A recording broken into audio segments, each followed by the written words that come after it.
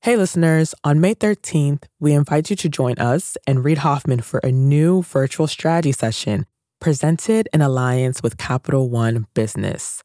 You'll hear insights from fellow entrepreneurs about how to be at the forefront of leading change with AI. So, go to mastersofscale.com AI strategy right now to register for free.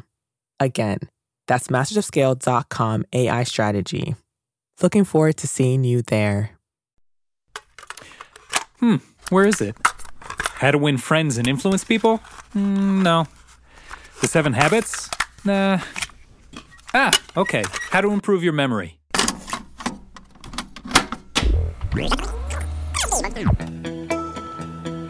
How many times have you shook somebody's hand and 2 seconds later you're looking at them and you don't remember their name?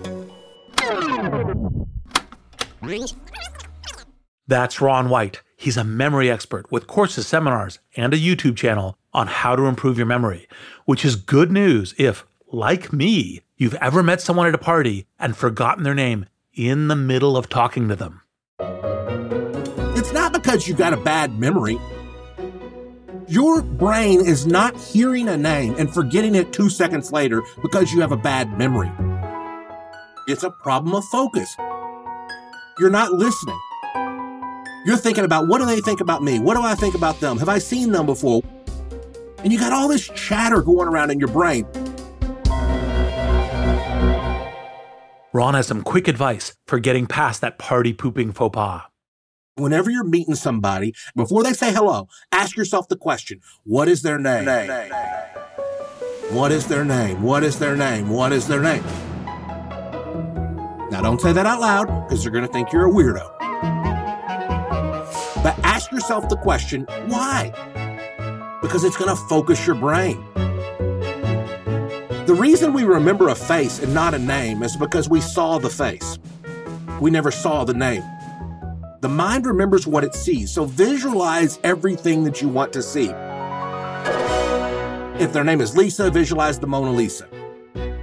If you want to memorize, it's the War of 1812, imagine a dozen eggs and the soldiers are fighting with eggs. But Ron himself can do a little better than putting faces to names at a work mixer or high school reunion.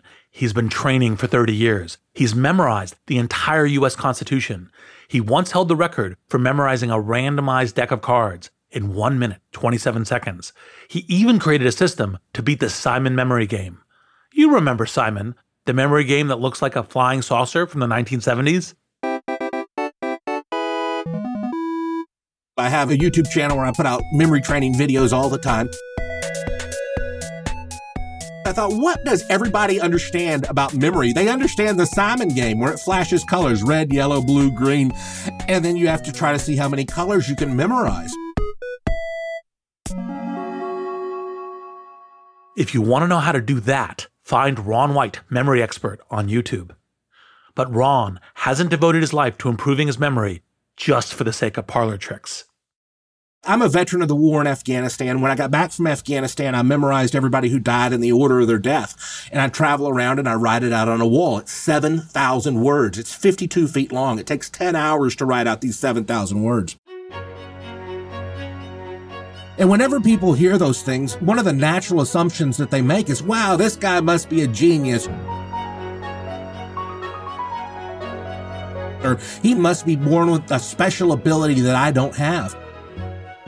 And nothing is further from the truth. I could not be more of a normal brain, normal IQ, normal average guy. Everybody thinks I have a terrible memory. I am no good at names. I am no good at studying. I can't remember. Well, everybody thinks that, but everybody can get better.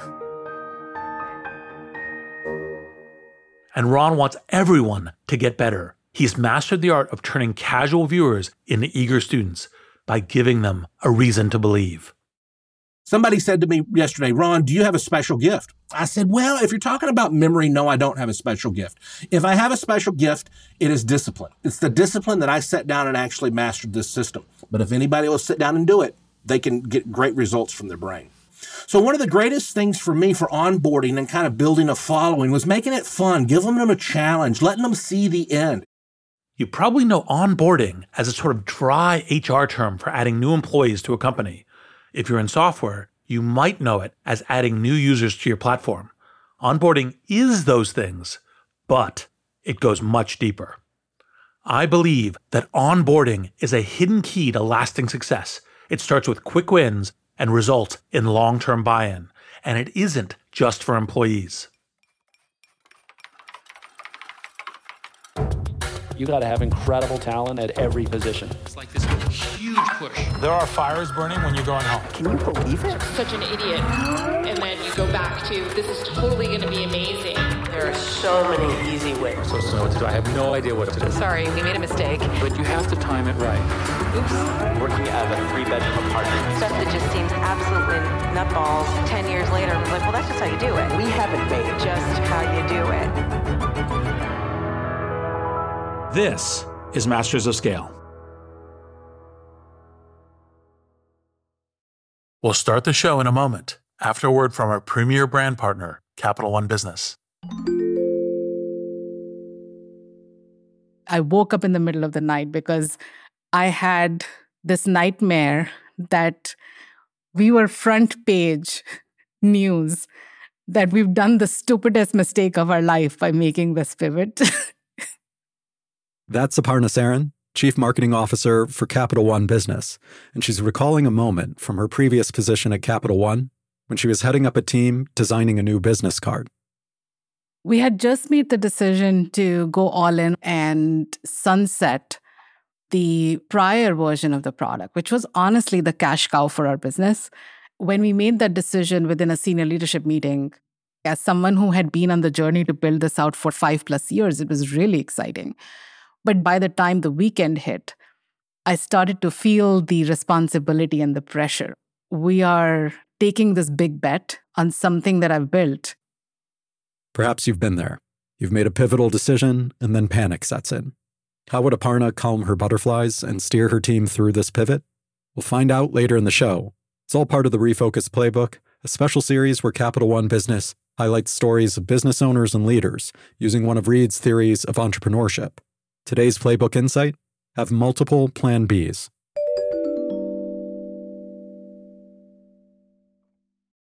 I'm Reid Hoffman, co-founder of LinkedIn, partner at Greylock, and your host. And I believe that onboarding is a hidden key to lasting success. It starts with quick wins and results in long-term buy-in. And it isn't just for employees. I want you to take a moment and think back to the very first time you listened to this show. And if it's your very first episode, welcome. There was probably a moment when you realized that our format is a little different. Each show is organized around a theory of how companies scale. Each guest shares stories to bring that theory to life. Additional cameo guests appear to help cement the theory in your mind. And sometimes, just sometimes, we break into song. If this is your 78th episode, these things are now pretty obvious. But a brand new listener might have a few questions. Why doesn't Reid just let the guest talk? Who is this episode even about? I was listening to one guest, but then all of a sudden it's another. Ugh, stop with the sound effects already. We know what the Simon game sounds like. There's a reason we structure our show the way we do. Our mission is to democratize entrepreneurship for leaders at every stage, from student to CEO. And we know that people learn in different ways. Some learn through ideas, and the more concrete we make the ideas, the more they'll stick. Most people learn best through human stories, and the more visual or sensory we make the stories, the more they'll stick. Like Ron White, the memory expert, pointed out, the mind remembers what it sees. So all this, the music, the metaphors, me talking to you right now, it's all a way to frame the content so you can use it in your own life. But be honest, it kind of helps to know that, right? It helps to know right at the beginning what to expect, so you can feel smart instead of stupid or bewildered. And in creating this episode, it occurred to us that it might have been useful if we had just told you all that up front 78 episodes ago. But like all the products we talk about on the show, Masters of Scale is a work in progress. And this leads us back to onboarding, the process of laying out expectations, getting rid of confusion, giving someone a quick win because now they get it. That's all onboarding. and it really doesn't get the attention it deserves. It's how customers learn to use your product. It's how employees learn the ropes, and how everyone from investors to vendors learn your mission and culture. And it's steadily progressive, just like a game of Simon. People don't just stay onboarded at the same level forever. If you do it right, they'll go deeper and deeper, and they'll stay with you, maybe for life. I wanted to talk to Melanie Perkins about this because as the co-founder and CEO of Canva, successful onboarding of every kind has been core to her mission. Canva is an online design platform with 40 million monthly active users and over 3 billion designs created. That's 80 new designs every second. Melanie co-founded the company with her partner, Cliff Obrecht, specifically because of how painful it was to get onboarded to the popular design software of the late 2000s. If the phrase scalable vector graphic strikes fear into your heart, you may already know what I mean. I reached Melanie remotely, the way every interview has been conducted during the pandemic. Melanie's in Australia, marking Masters of Scale's first ever Zoom across the Pacific. So I'm here from Masters of Scale with Melanie Perkins. Thank you so much for having me on. It's very exciting to be joining you from down under. Melanie grew up in Perth on Australia's western coast. It was there that she and her 2 siblings got their first taste of entrepreneurship. I was about 15 and I made some scarves and I sold them at women's boutiques, and I would get incredibly nervous and call up these shops and sell these scarves that I'd handmade. And I put little handmade tags on them because I thought if they had a tag, it would help them to forgive any of the little difficulties, the little errors that I'd made. Melanie's mom had urged her to start this small business, and she had a bigger plan behind it. My mom, she encouraged us 3 kids to start our own teeny little businesses. Even though it didn't make a lot of money, I learned, firstly, that I could take on something that was really scary and then succeed. And it also meant that I could make a business myself rather than having to just purely work for someone else. What I love about this teeny business was the way it onboarded Melanie to the ins and outs of running a business. Her mother knew that the success or failure of the scarf trade really didn't matter. It was the confidence and experience that would stick. For Melanie, it was the first step in a lifelong journey of entrepreneurship. She started her next business while a student at the University of Western Australia. She tutored her peers in design programs like Photoshop, and the programs proved hard for her students to crack. I didn't mind the complexity of the programs, but the change was seeing other students struggling. They were really, really complicated. They would take a whole semester just to learn the very basics of how to use the software, where the buttons were. It would take an absurd number of clicks just to learn to do the most simple of things. And it seemed completely ridiculous. And at the same time, Facebook was taking off. And it was like, why is it so complicated to create a design? Why do people have to study for such a long time to be able to do the basics? Whereas on Facebook, people could just jump on Facebook and start using it straight away without having to have gone through this incredibly long period of learning ahead of that. This insight would be Melanie's aha moment.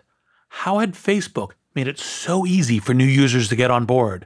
And why couldn't a graphic design program do the same? Because a long, frustrating ramp up to proficiency isn't just inefficient, it's actually discouraging. When someone has a bad onboarding experience, it can turn them off not to just that one piece of software, but to an entire creative path. At the time, I think it was $1,200 to purchase software, which was completely absurd and out of the reach of pretty much most people, and certainly students and nonprofits and so many small businesses that desperately needed it.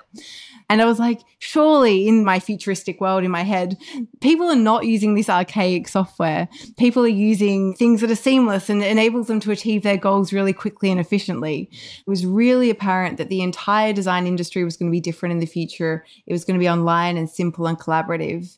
And that was going to apply to absolutely every design type. Melanie expected that someone else was going to design that future she envisioned any minute. The software she pictured would make user onboarding painless and fast. So when it didn't happen, she decided to create it herself.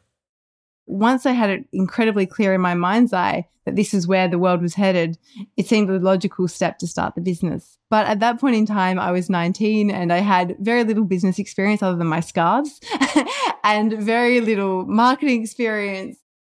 Melanie recruited her boyfriend, Cliff Obrecht, to help her. I actually went in an inventor competition because that was a lot more popular than startup competitions in Perth in 2008. And my entry was called the world's most sophisticated multi-user online publishing system. So I was trying to sound very inventory at the time. Melanie and Cliff wanted to take on the entire design market, but with no software engineers and not a lot of capital, they took a page from Onboarding 101. Start simple and work your way up. So they did with the yearbook. We intentionally tackled the niche market of school yearbooks because we didn't have the resources or experience to tackle the entire market at the start, enabling schools to create their yearbooks and getting them printed and delivered to their school door. Melanie and Cliff founded their first company together, Fusion Books, as proof of concept for the most important tentpoles of Melanie's design philosophy. It was going to be online and simple and collaborative. But early on, Melanie and Cliff also recognized that making the tool simple wouldn't be enough. They would have to make it so intuitive the user learning curve all but disappeared. When we launched Fusion for the first time, the whole point was it was drag and drop. You can drag and drop everything onto your page. But we noticed that a lot of people clicked. And so, of course, it was really critical that we enabled people to click things and for it to land on their page. They owed this insight to intense observation of their customers. Intense as in one-on-one. Every time we would give someone a new account, I'd actually call the customer and give them a walkthrough, or my partner Cliff would do the same. And so it meant we spoke to hundreds of people and got a really, really deep insight into what it was that they needed, questions that they had, things that didn't make sense, a button that didn't make perfect sense the first time they saw it. This handcrafted focus on customer onboarding didn't just make their product better, it made the users more likely to stick with it. Speed to productivity is the key metric in onboarding. The faster your users get good at your product, the more likely they are to stay.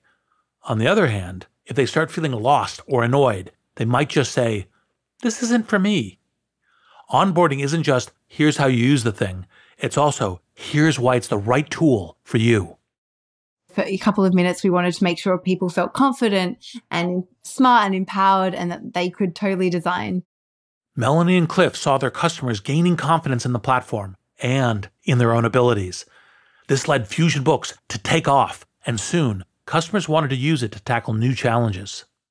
We started to grow, and people kept on asking us, can we use this for other things? Can we use your software to design our school newsletter? Can we use it to design our student portfolios and all sorts of other things? We had such deep insights into the customer experience that we really wanted to take that to the bigger market and to enable everyone to design everything. But to reach that bigger market, Fusion would need startup capital and eventually a new name. We thought Fusion Books was a perfect name. Over the years afterwards, we realized it was a terrible name for a whole host of reasons. Like everything was called Fusion. Books was very limiting. And we didn't get the .com. So we spent a whole year trying to find a name. I love the idea of Canvas. And I like the idea of Canvas Chef because it's sort of like you'd have all of these high quality, fresh ingredients and be able to throw them in the pan and be able to create something wonderful really quickly. I like that name. I got feedback from other people. It was a little dorky. Eventually we were sitting there and we had a French engineer. And we're like, what's Canvas in French? And he was like, Canva. So now you're doing this other thing, which is, well, don't know how to market. We'll learn how to market. Don't know how to build global software. We'll learn how to do it. What were the first steps in pulling Canva together?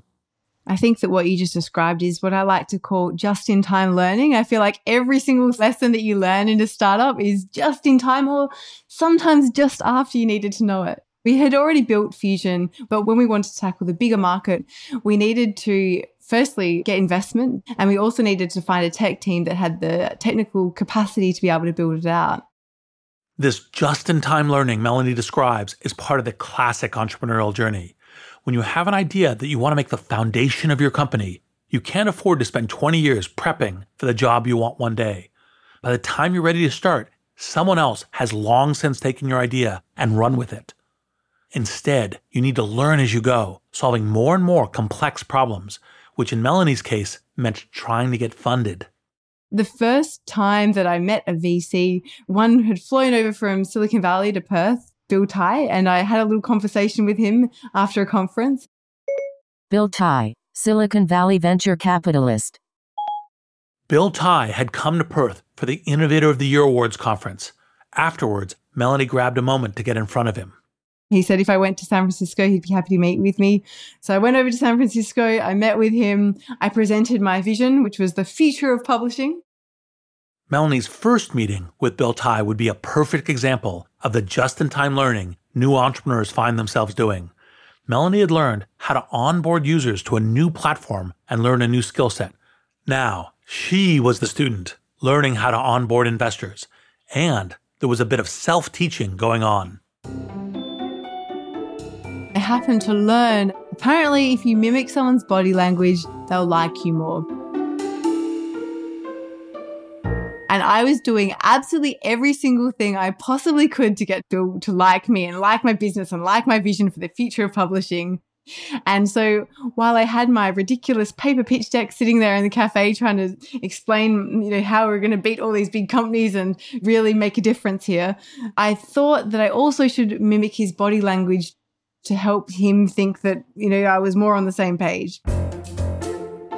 He kind of leaned forward and you lean forward. And you lean back and you lean back.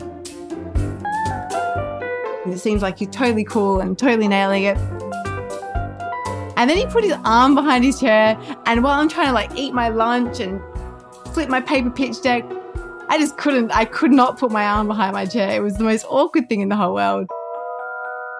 I don't know if it helped. As someone who has been on the other side of those meetings, I can tell you that these attempts don't usually work, though they are often taught in sales and negotiation classes. It depends a lot on the intent behind them. I'll share with you a related story I recently told one of our producers. His name is Jordan. A bunch of people go to these Dale Carnegie classes about how to win friends and influence people. And one of the things that they tend to teach in the Dale Carnegie class is use the person's name. So it'd be like, hey, Jordan, your feedback is really good today. And Jordan, I actually think that the trim that you've given on your beard as well. And the problem is when people do this very simply, they tend to go, well, and Jordan, let me talk to you about this again. And Jordan, and whoa, right? And one of the probably most entertaining exchanges I've had is an entrepreneur who had clearly gone to a Dale Carnegie class or read a Dale Carnegie book, was using my name in every third sentence or so, like read, da-da-da, read, da-da-da. And so I said, oh, so you like Dale Carnegie, do you? He's like, yeah, I really do. And you're like, you didn't understand what I was telling you. The natural question would be, why did you ask me that question? Right? Because it'd be like, because you're saying my name too much. Melanie wasn't making that mistake, even if her mirroring felt a bit awkward. Actually, some natural mirroring does establish rapport because it allows you to be in sync with the other person's mood. And that can create the feeling of a shared experience. It actually can trigger some buy-in under the right circumstances. Unfortunately, in this case, it didn't look like it was working. He seemed to be on his phone texting the whole time. I felt like an absolute disaster.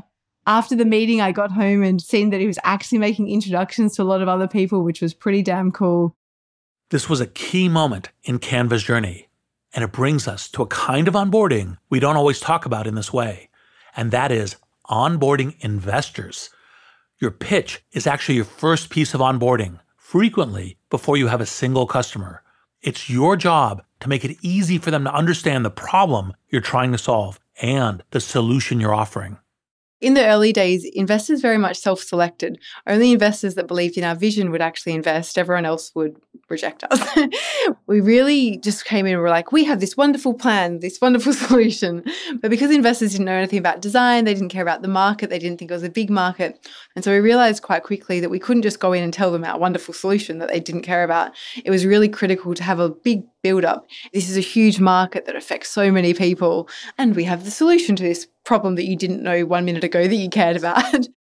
It matters that your pitch to investors onboards them not just to the what of your company, but the why. Start by giving them a quick win. Make your investment thesis clear. Present the most compelling hook of your business as soon as you possibly can. And it's important to understand how investors think, as Melanie learned. Even though we'd been a startup, we didn't know anything much about startups or venture capital, or that there was this whole world. I didn't really understand when someone says, I will fund you. That didn't mean that they were going to fund your entire company that for the rest of its lifetime. What it actually meant was that I would be interested to participate as an angel in a larger round that you need to put together. What I love about that story is how upfront Melanie is about what she didn't know. She admits what many first-time founders try to hide, that they knew almost nothing about fundraising before they started. They have to onboard themselves to the world of finance at the same time they're onboarding investors to their mission. For Melanie, her next learning moment was finding a chief technology officer. Melanie and her team were working with a high-powered advisor, Lars Rasmussen, co-founder of Google Maps. If Lars signed off on their new hire, so would investors like Bill Tai. He knew that we needed to have a very high technical bar. What that actually eventuated was a whole year of him rejecting every single candidate that I brought him because no one was up to the standard that we needed. Every time he would reject someone, I would be like, okay, I'm going to go to another conference. I'm going to go speak here. I'm going to email someone. I'm going to go to a hackathon weekend.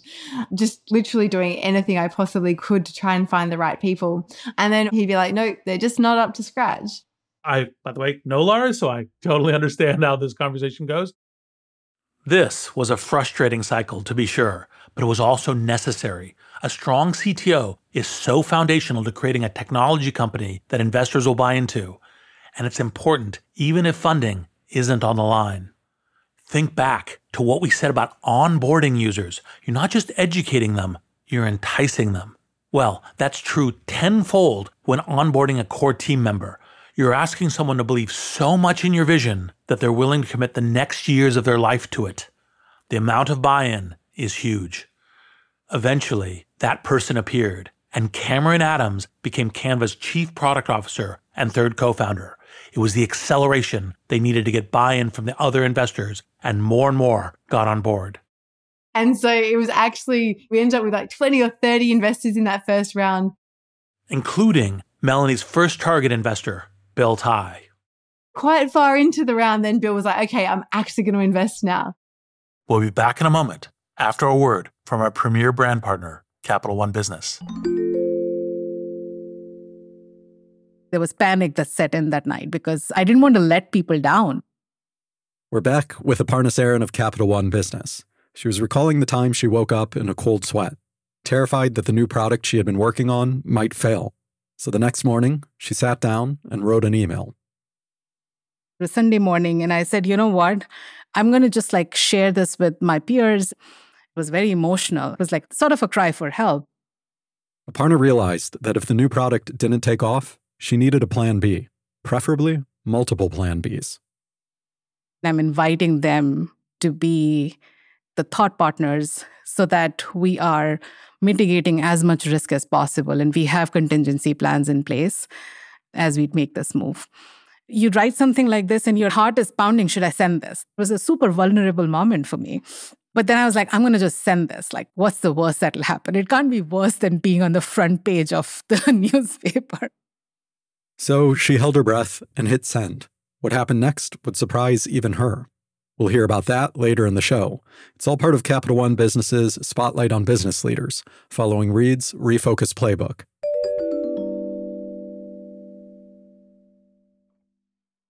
We're back with Melanie Perkins. When we last left her, she'd secured her first round of funding for Canva. Their small but growing team was developing Canva's software to deliver on a central promise: make design easy, collaborative, and online, which is another way of saying make it easy for new users to get on board. We had been developing Canva for a year, and we had spent all this time and effort trying to make sure that the product was as perfect as we possibly could get it. And that was a year after all the other years of trying to get investors and VCs and our team members to join. So this has been a long time in the making. And we're thinking, okay, we're almost ready to launch. But Melanie and her team were about to hit a new level jump in difficulty. We watched user testers use the product, and all of a sudden we realized people were scared to touch buttons. People were scared to drag and drop. This was a surprise to me when I heard it. With a brand new design product, I might expect some user frustration. But scared is a strong reaction when you're talking about slide decks and fonts. Why would a design platform cause not just confusion, but fear? But to Melanie, this reaction made sense. People had been told their entire lives that they weren't creative, that they didn't have a design vote in their body. And all of a sudden they were put with this tool and they were scared to actually use it.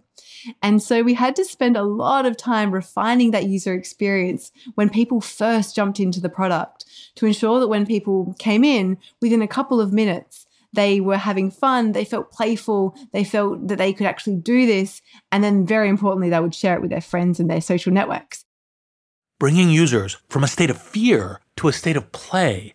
This is a great way to think of the user onboarding experience.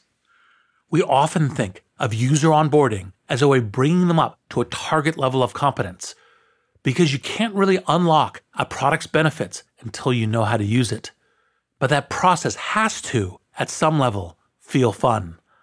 Otherwise, you'll get user churn as they leave as frustrated as the college students Melanie used to tutor. Melanie knew that her team needed to find a fix fast. We launched something called the 5 starter challenges.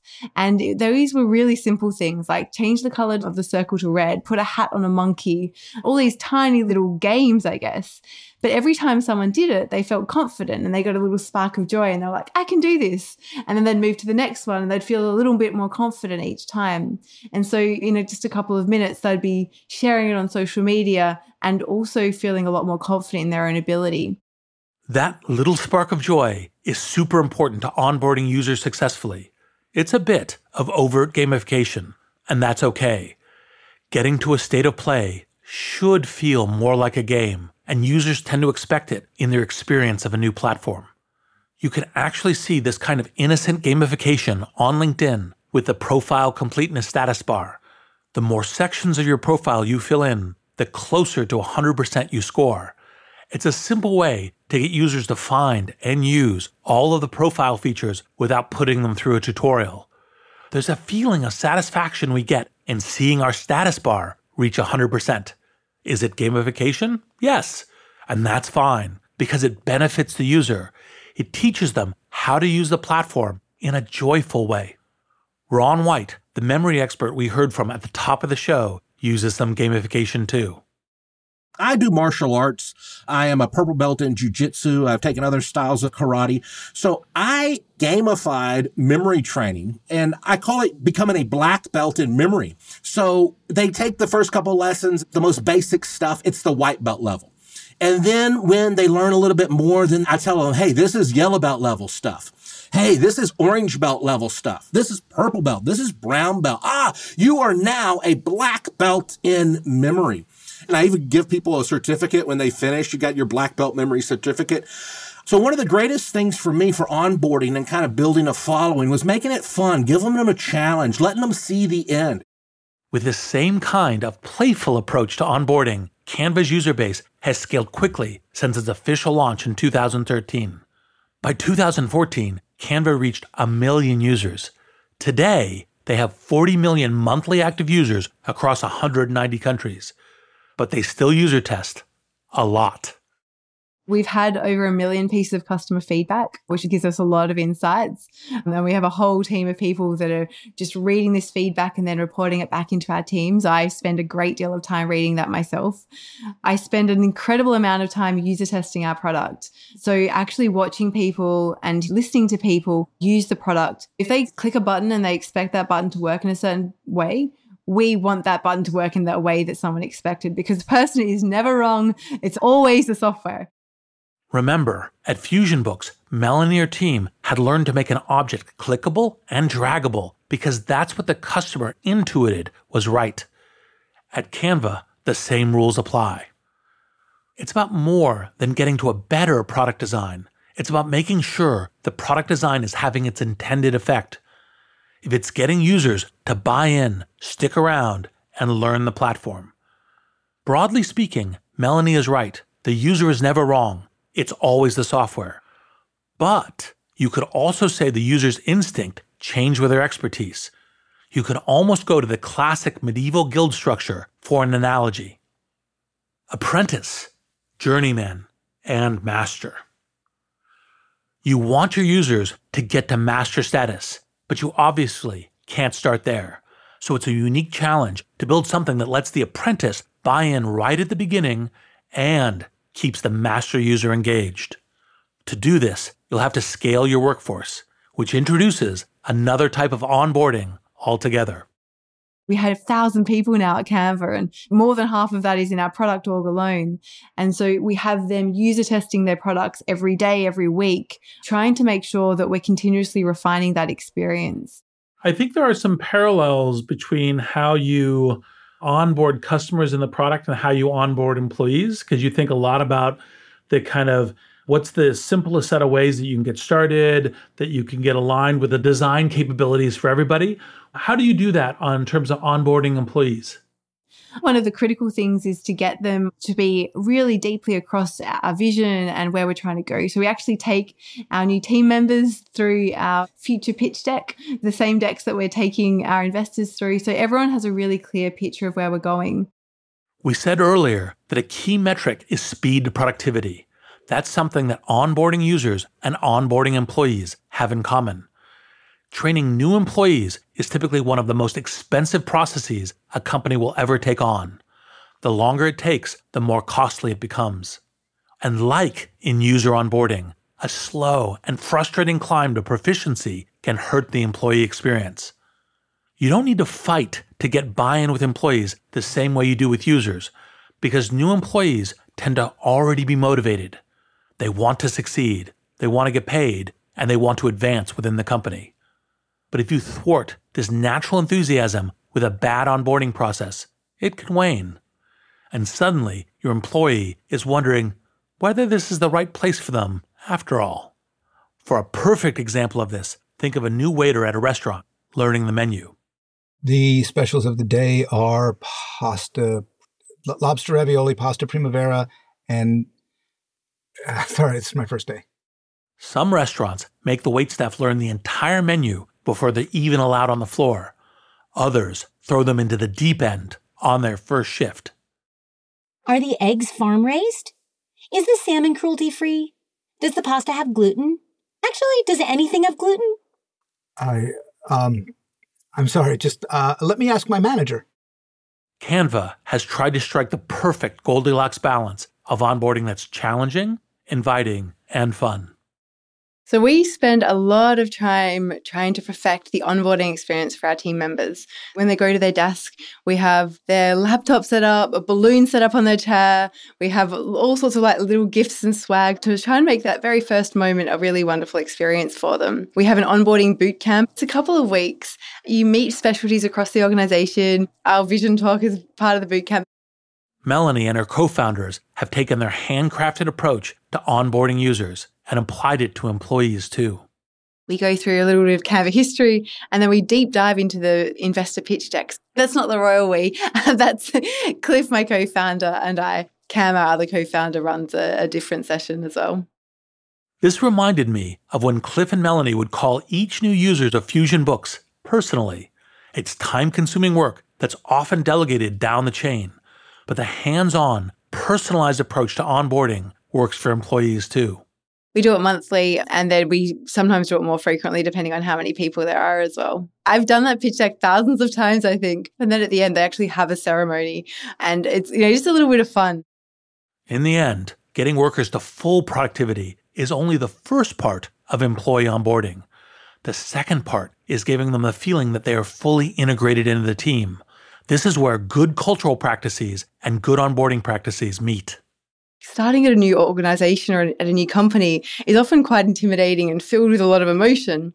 And so we want to help people to feel part of the team straight away, to really get to know our culture. There's also another practice Melanie told me about that combines onboarding with ongoing investment in good culture.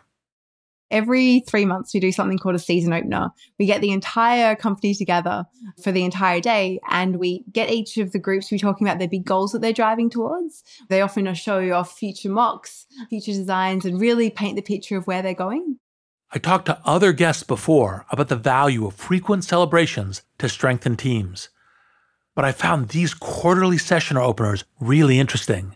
It reminded me of Y Combinator demos in the sense of showing off, here are bigger ideas and what we're thinking about. one of our values is to set crazy big goals and make them happen.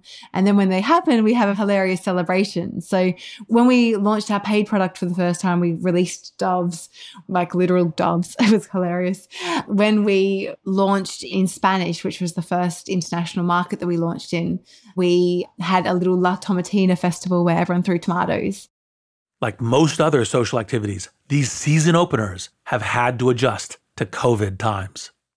It used to be in person in each of our offices, but now we do it online and we send everyone a box. There's always very clear labels on the outside that says do not open. And so everyone has these boxes that they're not allowed to open. They're sitting in their home and everyone's always like, what's in the box? And then the season opener comes and we have this moment where the whole company unboxes their box. And then there's often envelopes inside or secret clues. And then throughout the presentation, we'll have an announcement. We'll be like, so we just hit this really exciting milestone. And then milestone is open envelope number 1. And then people will open the envelope, which is a bit of fun. And then we'll have some treats in there for people to eat throughout the day. Last time we had an origami challenge. So the whole company was doing an origami challenge and posting it on Slack. It's just like little fun things that help bring the company together. And I think that element of physicality is quite wonderful because, as everyone's feeling distant, you don't want it to feel like another Zoom call. This may sound like gamification and the employee experience, but I actually think it's a bit different because you don't really want to gamify employee onboarding in an obvious way. It can make the employee mistrust your intentions or even alienate them. Instead, you want to do things that make them feel like they are included inside the tent versus being acted upon. Incentivizing progress with celebrations is fine, tomato throwing and origami folding and all. As long as the incentives make the employee feel like a more integrated part of the team. I think that trying to create that shape and create that little moment of pride for people when they join a new company is a lot of fun and really critical, I think. And that's why I was interested to learn that these season openers are not just for employees, they're for investors too. We onboard investors in a similar way of seeing the pitch deck and then coming to our season openers. They're joining in and watching our team. It gets quite elaborate. One of my favorite quotes in the world is, happiness is when what you do, what you think, and what you say are in harmony. We're telling the investors the same thing as we're telling our team, as we're telling everyone else. I think that really helps to make sure that things are moving in alignment. If you look at your company's growth through the lens of onboarding, it becomes so clear how important it is for scale. Onboard yourself to an entrepreneurial way. Bring on investors that can help and will want to stay. Build a product that brings users fast. Do it well and your company will last. New markets you're moving towards, you gotta get on board. You gotta get on board. Bring everybody to the situation. Incentivize the progress with a celebration. Integrate into the group before you get a reward. User experience from end to end is the key. Leave them feeling smart and confident and tweet-worthy. That special moment, it's a customer's dream. As an investor, user, partner, or even employee, switch yourself and plug in the cord. You gotta get on board. You gotta get on board.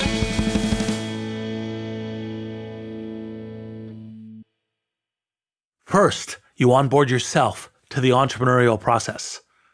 Next, you onboard investors that can help you get started.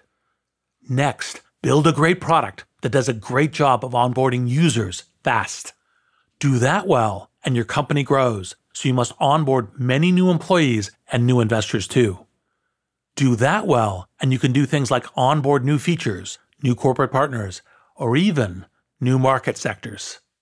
We're tackling 20 different industries at Canva, trying to combine them all together, make it a simple integrated experience that feels like one unified experience for the customer. At the same time as each of the different industries we are tackling are in their own right a really large industry. So we're trying to tackle design products and collaboration products and stock photography and illustrations and templates and trying to take all of that and put it together. Canva is now onboarding partners that will help realize that 20 industry goal. So there's many places on the internet now where they've got the Canva button. And so you click the button, it pops up Canva, they can create a design and they click publish and it goes directly back to their site and it takes about 5 seconds. And you'll be seeing that rolling out on some very well-known sites in the not too distant future.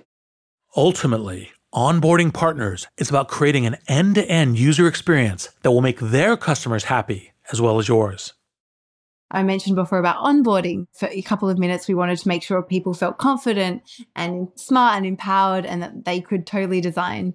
But we also apply that to our packaging. So when you get a print product delivered to your door, as we just hit 500,000 people have had their print printed and had it delivered to their door, we wanted to ensure that it's a really exciting moment for people. So when they open it, there's a beautiful quote in it and it's really designed to be tweet worthy. So people take a photo and then tweet about it or share it on social media.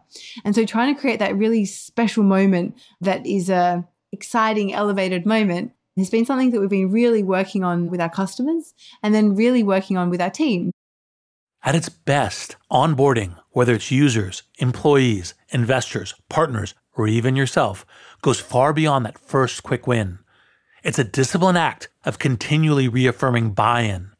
When you get it, that's when you know you've truly onboarded them for the long haul. I'm Reid Hoffman. Thanks for listening. And now, a final word from our brand partner, Capital One Business.